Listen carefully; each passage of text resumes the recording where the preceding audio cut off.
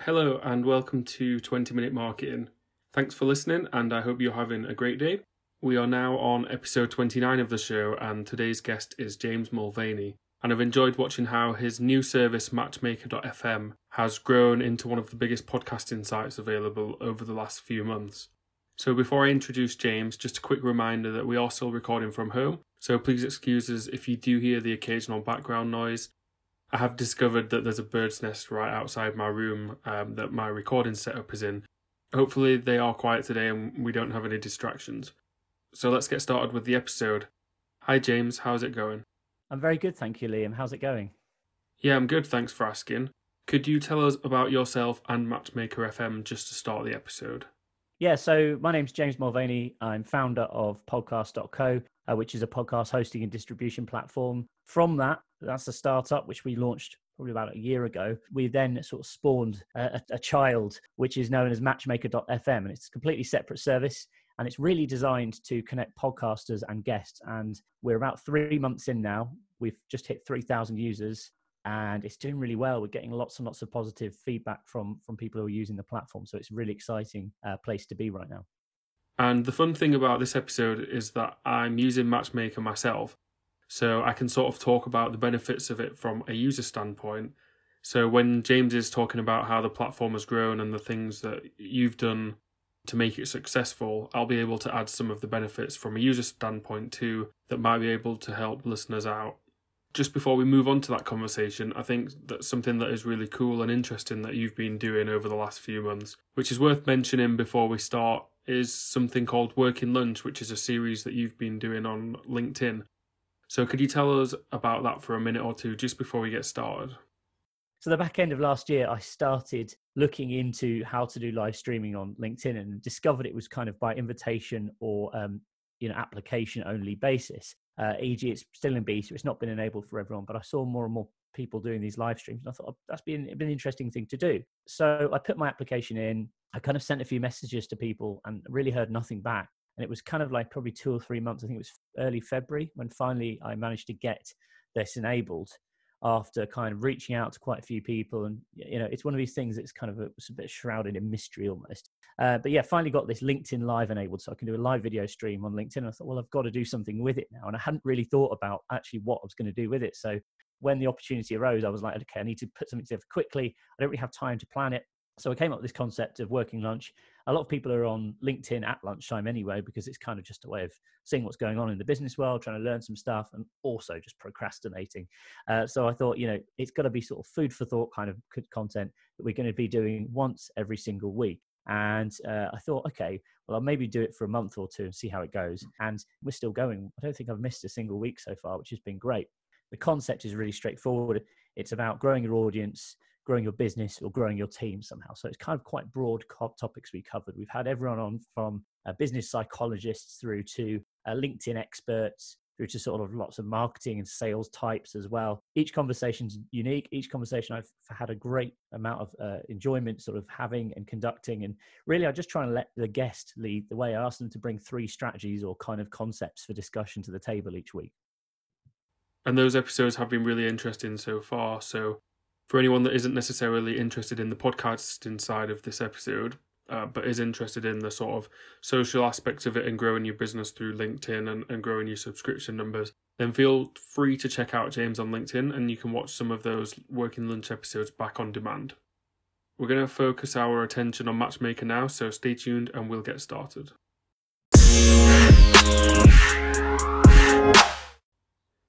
Matchmaker has gone from having 0 subscribers to now over 3,000 in just a few short months.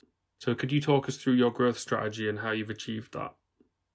The main problem we had when we launched Matchmaker, and we were very aware of this, is no one wants to be signing up to something that looks like a ghost town. The whole point of Matchmaker is it's connecting people together. It's connecting podcasters with sort of industry experts and guests. But the guests aren't going to sign up if there's not very many podcasts on there. And the podcasts aren't going to sign up if there's not very many guests on there. So we kind of decided to begin with, we wanted to launch this as a kind of closed application. So you can't see who's on there. You can't see the podcasts that are on there without first signing up. We then started with our existing customer base because obviously, when you're doing anything in business, it's easier to sell or to convince people who are already on board with you in one way or another. If you're launching a new product, sell it to your existing customer base, or get them to engage with it. We're lucky with podcast.co. We've already got a couple of thousand podcasts on our platform.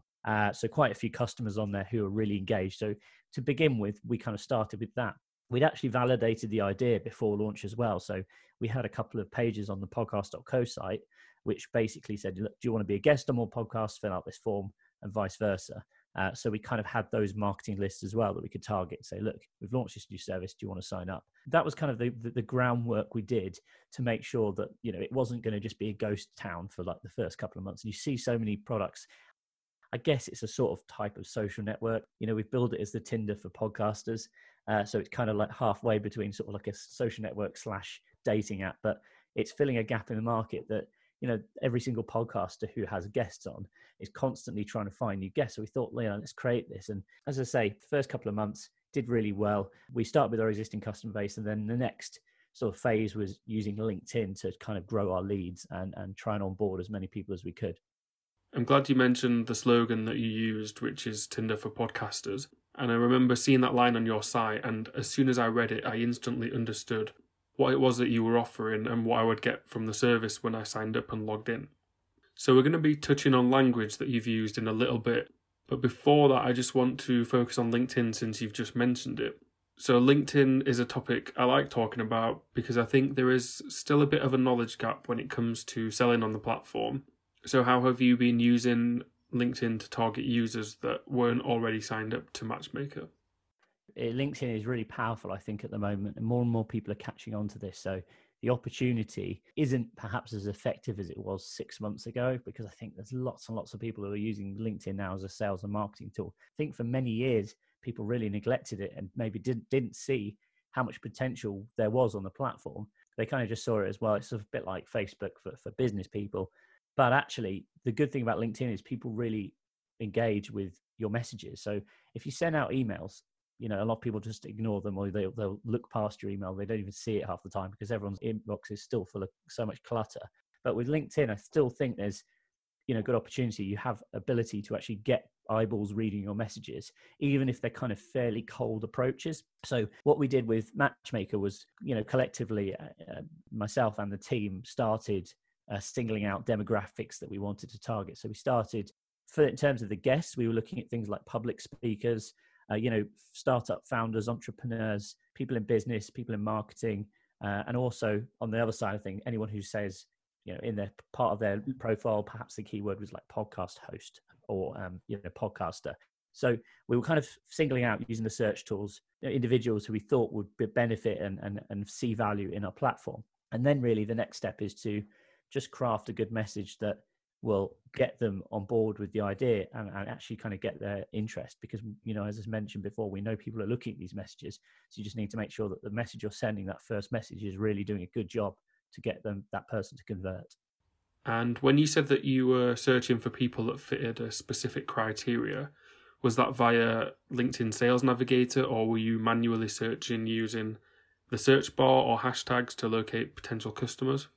Yeah, so we were just mainly using, LinkedIn premium profiles. So you have a bit more flexibility in terms of numbers of messages you can send and connections you can add, etc. But it was basically, I have not actually had much experience with Sales Navigator. So it was just using the standard search features. The main thing to do is when you're searching, you need to be looking at people you're not already connected with, because by default, it shows you people you're already connected with at the top of the list.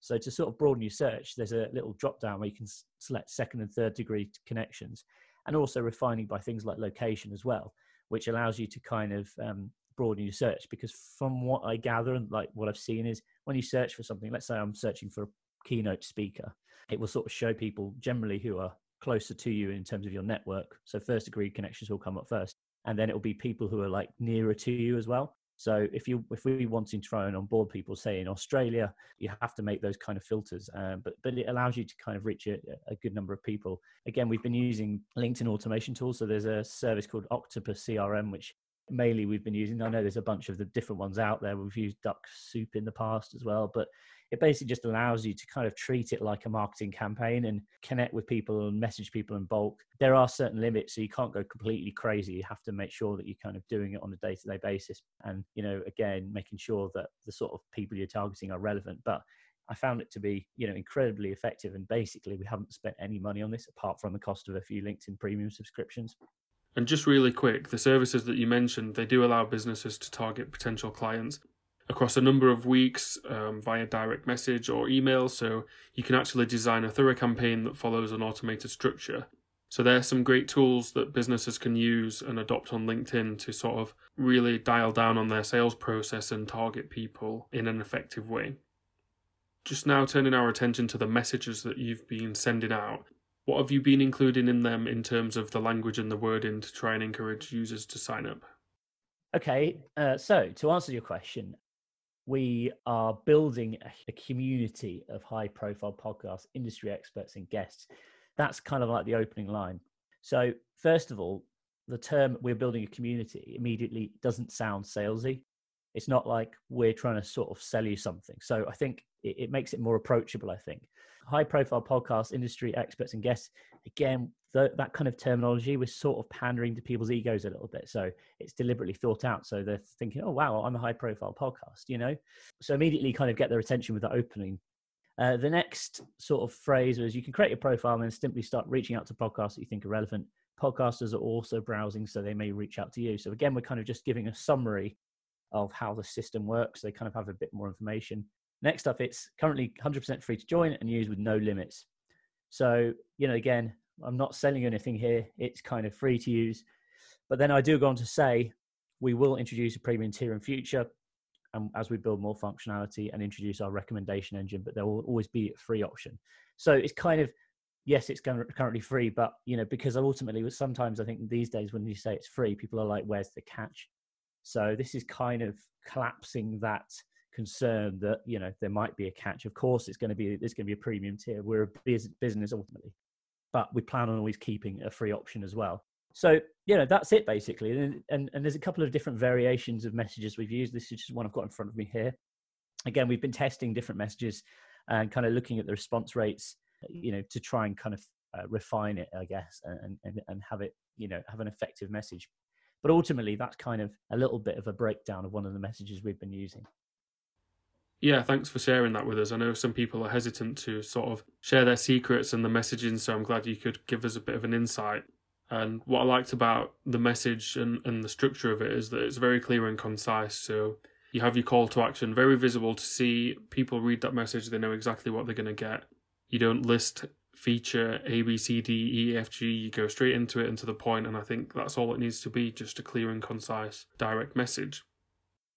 Yeah, it's a call to action. The other thing we've been doing is using tracking links as well, so we can actually measure the effectiveness of these campaigns, so we can see, rather than just saying, here's our website URL, which is what we did to start off with.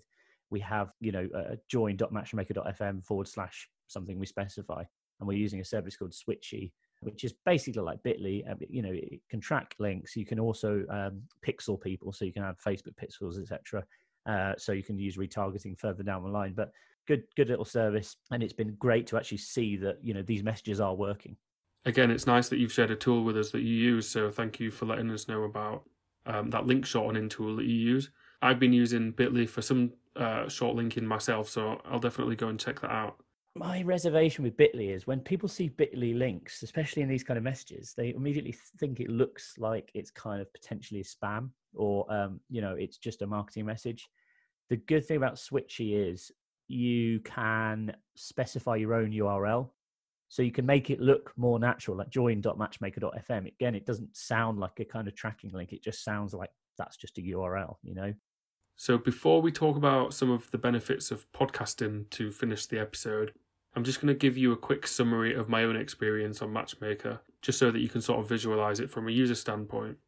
So I signed up quite early on to use the service. I think it was around mid-February, late February, and I've been checking it out on a weekly basis ever since then, really. And what I like about it is that when you are searching, you can click on user profiles to determine whether they would be suitable for your show. And there's a search criteria, so you can filter users based on the category of interest. So in my case, I would be searching for marketers, business owners, or entrepreneurs.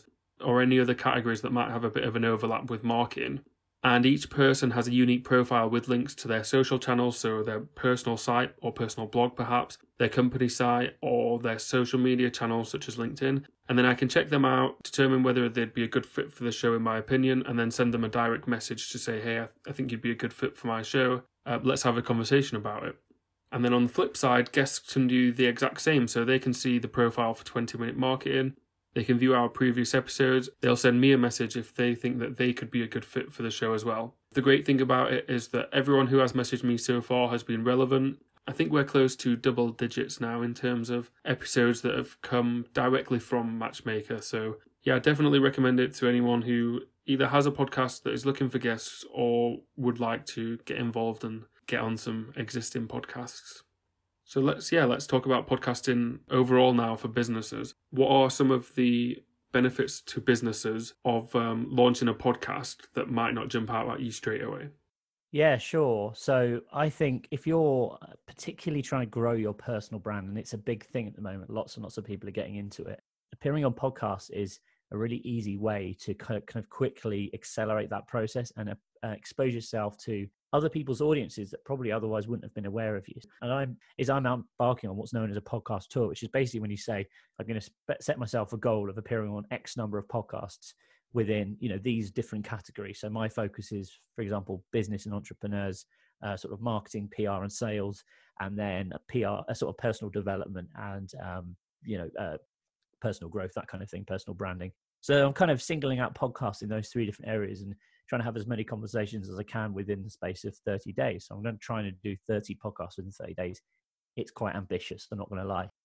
But, you could quite easily say do 10 podcasts. And if you think about it, if each one of those podcasts have got an audience of, say, 5 to 10,000 people, you could potentially easily expose yourself to an extra 100,000 people who didn't previously know about you in a very short space of time. So I think that's the power for people who are in sort of business and marketing. In terms of how you can use it as a business, there's three different ways really that podcasts can be used. If you're going to launch your own podcast as a brand, I think the first is, to attract new leads and drive sales. The second is to engage with your existing customers. And the third, which is good for much larger companies, is to actually engage with stakeholders and employees. And the great thing about podcasts for your personal brand is that whether you're a host of your own podcast or you've been a guest on another show, is that episodes should stay active forever. So you can use that firstly for your CV. You can secondly use it to impress potential clients. And thirdly, if you are maybe trying to do some guest blogging or some guest content work, you can say, hey, I've actually talked about this topic in depth on a recent podcast episode. Feel free to check it out. And that provides you with a unique way of standing out from other people who don't have audio content to share. Yeah, I think, like you say, it's a good thing. If people Google your name, I know we're all sort of guilty of doing it sometimes, Googling our own names, but, there's kind of all this content that comes up on different people's site. It positions you so well, if it's, okay, fair enough, you might have your own website, your own blog, or kind of like an online CV or whatever, or your LinkedIn profile comes up. But I think people can listen to you talking about areas of expertise that you have. That's so much better than a CV. Absolutely. And sometimes I will be looking for potential guests on the show, or maybe I just want to do some background research on someone, for example. And when I type their name into Google, if there's a podcast or a Q&A article in the search results, then I'll be much more inclined to view that instead of visiting their LinkedIn profile or perhaps the company website that has about us and our employees, because it allows them to showcase their personality and who they are a little bit better than what you can do when you're just writing down words. Yeah, totally. Completely agree with you. So just to finish off this main section, do you have any quick-fire tips for businesses or perhaps just independent podcasters that are really looking to promote their show and gain a bigger audience? First of all, you want to make sure your podcast is basically listed as many places as possible. So Spotify, Apple Podcasts, TuneIn, Google, etc., etc. There's tons and tons of directories and lots of places that people listen to their podcasts. You need to make sure you're on all of those platforms. At podcast.co, we make that super simple, by the way. But also, don't treat your podcast as a single piece of content. You can repurpose it in so many different ways. So you can transcribe it, turn it into text, and use it as a blog post, or you can pull out quotes and post them on Twitter or Facebook.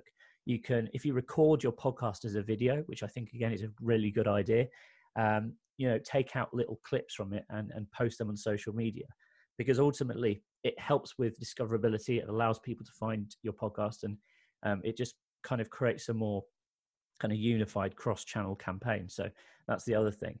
Also, when a new episode is released, make sure you're telling your existing audience about it. If you're a company and you've got a mailing list, make sure you put it in your monthly newsletter, or update your blog when there's a new episode out. So it's just basic stuff like that. It kind of helps that momentum start kind of going. I think if you just upload it to the platforms, that's a great place to start, but it doesn't always yield a huge amount of results from the get-go. The other thing as well is just stick at it. A lot of people who start podcasting give up too quickly because they don't see, they're starting from nothing. They don't see results overnight. So you've got to kind of give it, I'd say 6 months to a year before you to really start sort of reaping the rewards and seeing benefit, especially as a business. And again, think about how you're going to track your ROI. Like if you're a business and you're investing into spending money onto actually creating the podcast, or whether that's a value or you're just putting team time towards it, you need to make sure that you're actually getting some results. So have a look at your download counts. Use things like custom URLs or tracking links, so you can see if you've got a CTA at the end of your podcast, asking people to sign up, how many people are being driven to your app or product from that podcast. There's tons of stuff you can do to track ROI, but those are a few sort of basic tips.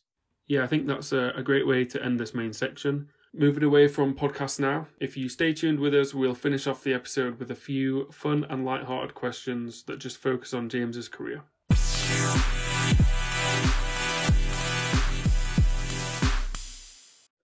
We're going to be closing out the episode with a few fun questions. My favourite question that I love asking guests at the end of every episode is, do you have any fun or interesting stories that might have happened in the early parts of your career that you could share with us? So I'm going to ask that to James. We've had some really great ones over the last few episodes, so no pressure. I'm sure you'll have a great one to share with us though. Okay.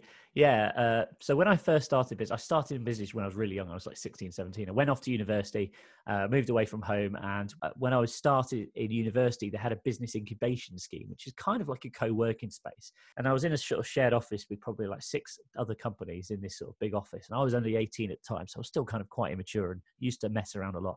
We had video cameras and we used to do all these funny little skits. It was kind of like we'd just be constantly recording these silly things. I'd love to find the tapes now because it'd be great. And I specifically remember one of these things we watched. There was like this dodgy old bookcase that was sort of falling apart. So we decided to load it. We knew it was falling apart. We loaded it up with loads of stuff, all like old monitors and on top of it and everything. We were filming it like we were just pretending to casually move it. And this whole thing kind of collapsed and everything came crashing down.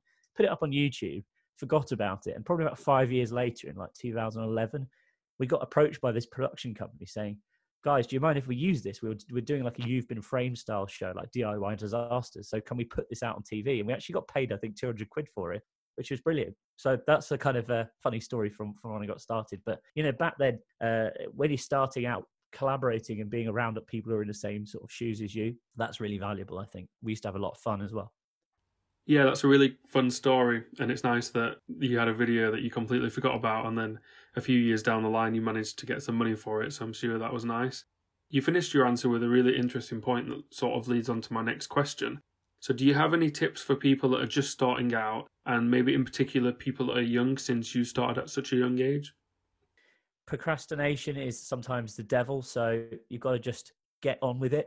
There's a lot of people who are thinking about starting a business and they'll like read up on how to start, but they won't actually start doing something. So definitely just start getting on with it as soon as you can and trying different ideas.